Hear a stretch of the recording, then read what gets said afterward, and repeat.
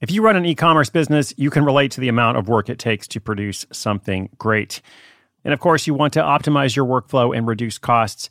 That's why I want to say a big thank you to our partner, ShipStation, and perhaps introduce you to them as well. If you are not familiar with ShipStation, they've been supporting Side Hustle School for years. They have helped so many of our listeners make things much easier, automate their shipping tasks, help them scale their business, and also, this is not a small thing, save thousands on shipping with industry-leading carrier discounts. ShipStation is the innovative tool that helps turn your shipping challenges into opportunities for growth. Go to ShipStation.com and use code HUSTLE to sign up for your free 60-day trial. 60 days free. ShipStation.com, code HUSTLE.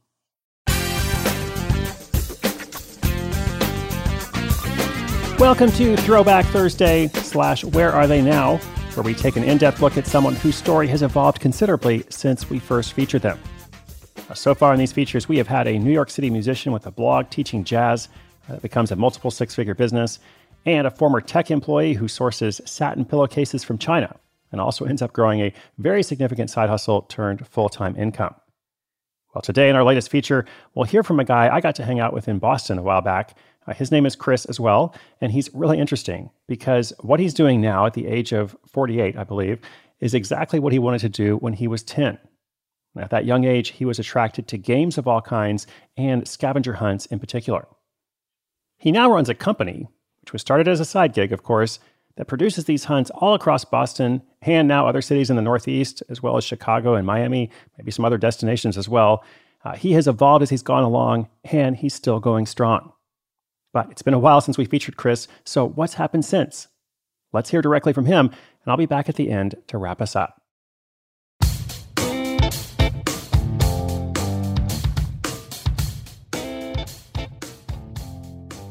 My name is Chris Damianakos, based out of Boston, and I was part of episode 128. My side hustle is Cash Hunt, and I'm a game producer where we produce premium scavenger hunts that based out of Boston, but we have spread the game into other cities within New England and as well as the Northeast. What our games involve, there are 2-hour scavenger hunt experiences where we take the group, it could be as small as 8 players, right up to 200 players, depending on the type of event, where they would be obviously broken into teams. We provide them with all the practical materials that they'll need in order to play, a game booklet that contains all our challenges, kind of looks a lot like an old comic book. There are game bags, devices. In regards to devices, we provide each team an Apple iTouch for all their photo and video challenges, team tags they'll have, they'll be wearing through the 2 hours of the competition. They'll have their team name on it, pens, and additional game props. So basically what it is, it's a city scavenger hunt where the city is the game board, and we really kind of expose a lot of different things in the area, such as public art, historic, contemporary, that team members would need to do a variety of challenges. So the challenges basically are 5 in total. There's a multi-item photo scavenger hunt. There is a multi-item video scavenger hunt where the teams would have to perform a variety of different types of videos, from like a 10-second public aerobics class demonstration with members of the public, a 10-second mannequin challenge. Then we call musical snort, where the team would have to sing us a melody of a song for like 10 seconds just by snorting it out. As well as trivia based on locations in and around the area. Things that we have physically hidden in the area, such as tokens and points that the teams try to find as many as they can and return them back to us, as well as some additional cryptic challenges. So the game per se can never be completed. Again, it's a 2-hour event. It doesn't get played in sequence, so they can do any portion of the game within those 2 hours. And the objective at the end of 2 hours is the team with the most points at the end will win our annual cash hunt medals that we hand out to our winners. So it's not your typical scavenger hunt by no means necessary. It's just a variety of crazy zany challenges in that 2-hour experience. Ever since I was, I'd say 11, 12 years old, I've always have done certain games. At the beginning, when I was 11, 12 years old, I created choose your own adventure text games on a computer. And then that turned into, later in my teens, creating 2-on-2 basketball tournaments, racquetball tournaments. I started my own billiards league, did a little scavenger hunt at that time. And then, I'm a big fan of pop culture and games and, quite frankly, competition. And later on, about 20, 21 years ago, we just did a fun scavenger hunt for family and friends that intertwined all those different types of mediums. So inspiration came from film noir, comic books, board games, the city in general, and mashed it up to a 2-hour, actually at that time, a 3 to 4 hour game that actually people had to jump into their cars and go around and do all these little challenges. Mind you, it was very guerrilla. At that time, it was Polaroid cameras. It was just very rough.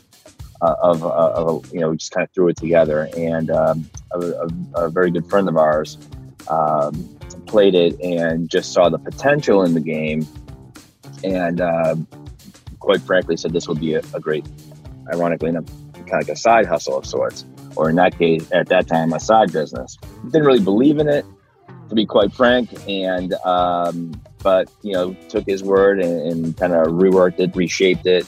It took about a good 6-7 months, and put an ad in the newspaper at that time, and we got our first, at that time, wedding party. We did the game, really, really green at that point, but it was a success. And then it kind of spilled into our first corporate game, which at the time was Singular Wireless, which I believe now is AT&T. But the key thing about it is, the side hustle started off as, it didn't, go gangbusters at the beginning. We started off with 5 games the first year, then it went to 10 the following, and then it just started to grow by kind of in intervals of 5 to 10 games. But it was the review sites, primarily TripAdvisor, in around 2010, when those review sites really came into play, that reviews actually started coming in without I wasn't never even aware of it, because I didn't even know what TripAdvisor was. And then that made it into, it jumped the gun. The phone started ringing quite often. And now we do roughly depending, weather permitting, because all our games are outdoors, I'd say between 270 to 290 games a year. So that's how it kind of started off as a fluke, just kind of like a fun thing to do for family and friends. And then it kind of spawned into a little side hustle. Didn't drop my day job, but then, I noticed that the side hustle basically, shadowed my actual occupation, which was at that point an event coordinator, and then it became a business. As far as income, we're pretty much, still in the 6-figure category, roughly in and around, somewhat similar to when we were a couple years back. I'd say about 150 to 170,000 a year. Depending, again, it's really kind of based on weather, because there could be scenarios that we could have big games and it could be like a rainstorm and unfortunately we lose it. So that's what we always tend to maintain, because we do these 12 months out of the year. The scenario of where we are now, the one thing that, I'm a firm believer in, and I've always been the factor of constantly being a student. So we're constantly learning. The one thing that we always try to do is reinvent our product each and every year, because based on repeat business, we never want clients that have played the game to come back and find it predictable and know what takes place. We always try to change it around. And with that being said, now what we are pursuing is involving a game that includes your, as far as your smartphones, it's a smartphone scavenger hunt. However, with that being said, there are smartphone scavenger hunts out there, which, it's all conducted by downloading an app. You're playing a game that is scored in real time. But the difference with us is we're taking our practical materials from that old school scavenger hunt that we've been doing for almost 20 years and then merging it with the smartphone version. And the reason for that is the majority of the smartphone games that are out there, they are only a smartphone. So basically there is no game coordinator there. You don't receive any materials or anything like that. It's just simply kind of, it's a scheduled game in regards to these other scavenger hunt companies, which they do very well. But the key thing is that, the game activates.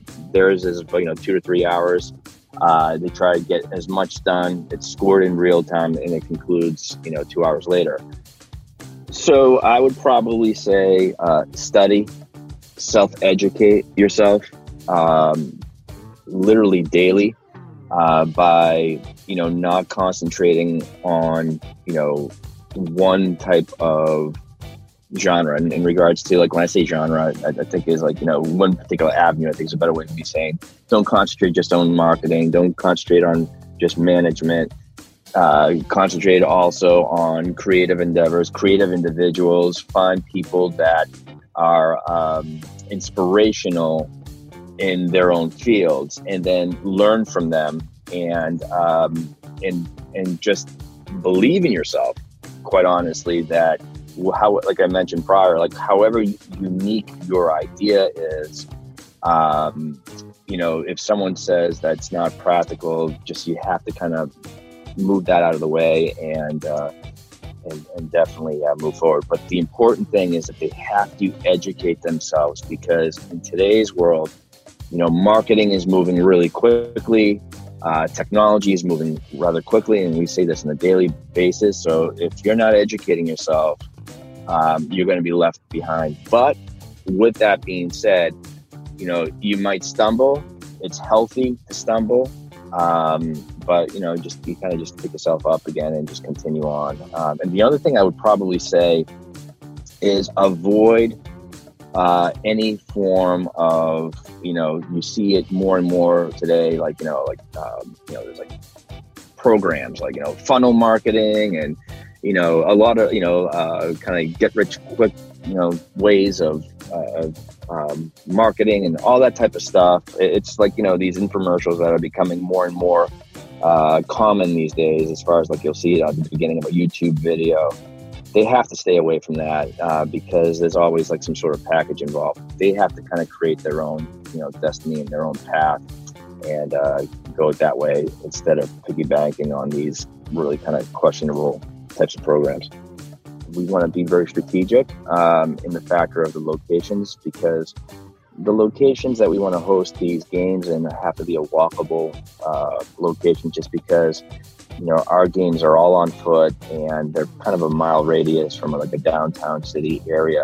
So we kind of want to expand. We want to also venture off into ways of altering our games, so that way it gives our clients options. There's this version, there's that version, so on and so forth, and kind of grow with it. I mean, we're in an interesting point now, hitting 20 years. And like I mentioned, our purpose is to reinvent ourselves every year as best as we can, but also probably reinvent it with some interesting, interactive, additional products.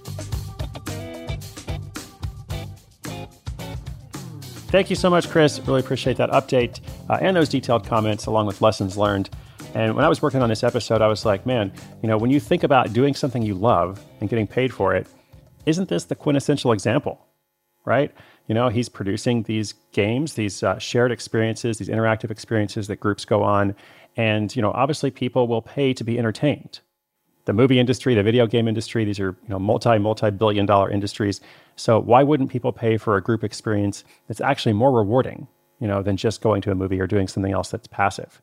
So to be clear, when I say, doing something you love and getting paid for it, it's obviously a lot of work. Like, it's a lot of work to put this together, but that's part of it. And my sense is that Chris loves the work, and you have to love the work and the process. But when you do, if you're fortunate enough to find something that, you love what you do, you love the process, then a big part of the reward is seeing the joy that spreads because of your efforts. So definitely many years of effort that have gone into building this business for Chris, but I think you can also tell that he enjoys it. And that, again, is the goal. So a couple things that he said that I really liked. He talked about how, when you're trying to learn how to do all this stuff, don't concentrate just on marketing. Don't concentrate just on management. Focus also on creative endeavors. Pay attention to creative individuals. Find people that are inspirational in their own fields, not just yours, but their own fields, and then learn from them. I think about that all the time, in particular working on this show. Last week, we had an episode on this guy who's a construction worker and ends up, creating these genuine leather notebooks. And, now it's a business that's bringing in, I think, $6,000 to $8,000 a month. Well, I have no background in construction. I can't put together IKEA furniture, as I've mentioned before. I'm not handy at all. It's not my thing. So I'm never going to go out and become a leather worker. Nevertheless, I'm still inspired by his story. I still think it's really interesting. I'm curious about his process and what did he learn along the way and what worked and what didn't. So if you have that kind of curiosity, you can apply it in lots of different ways. And I think Chris has incorporated that throughout his business, the other Chris here, Chris Damianakos.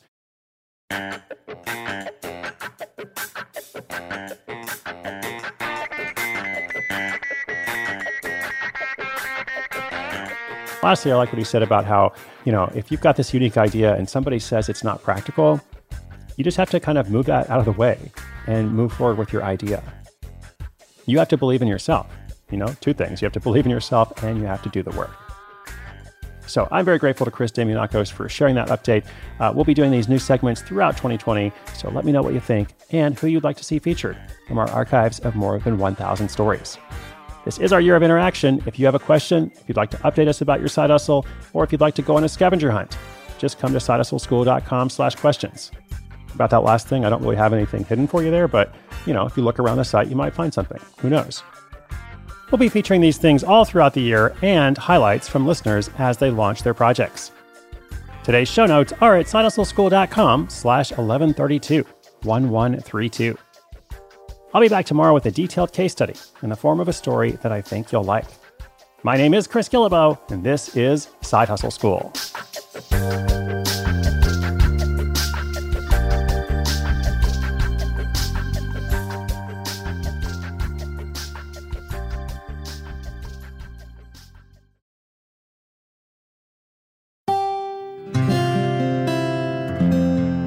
From the Onward Project.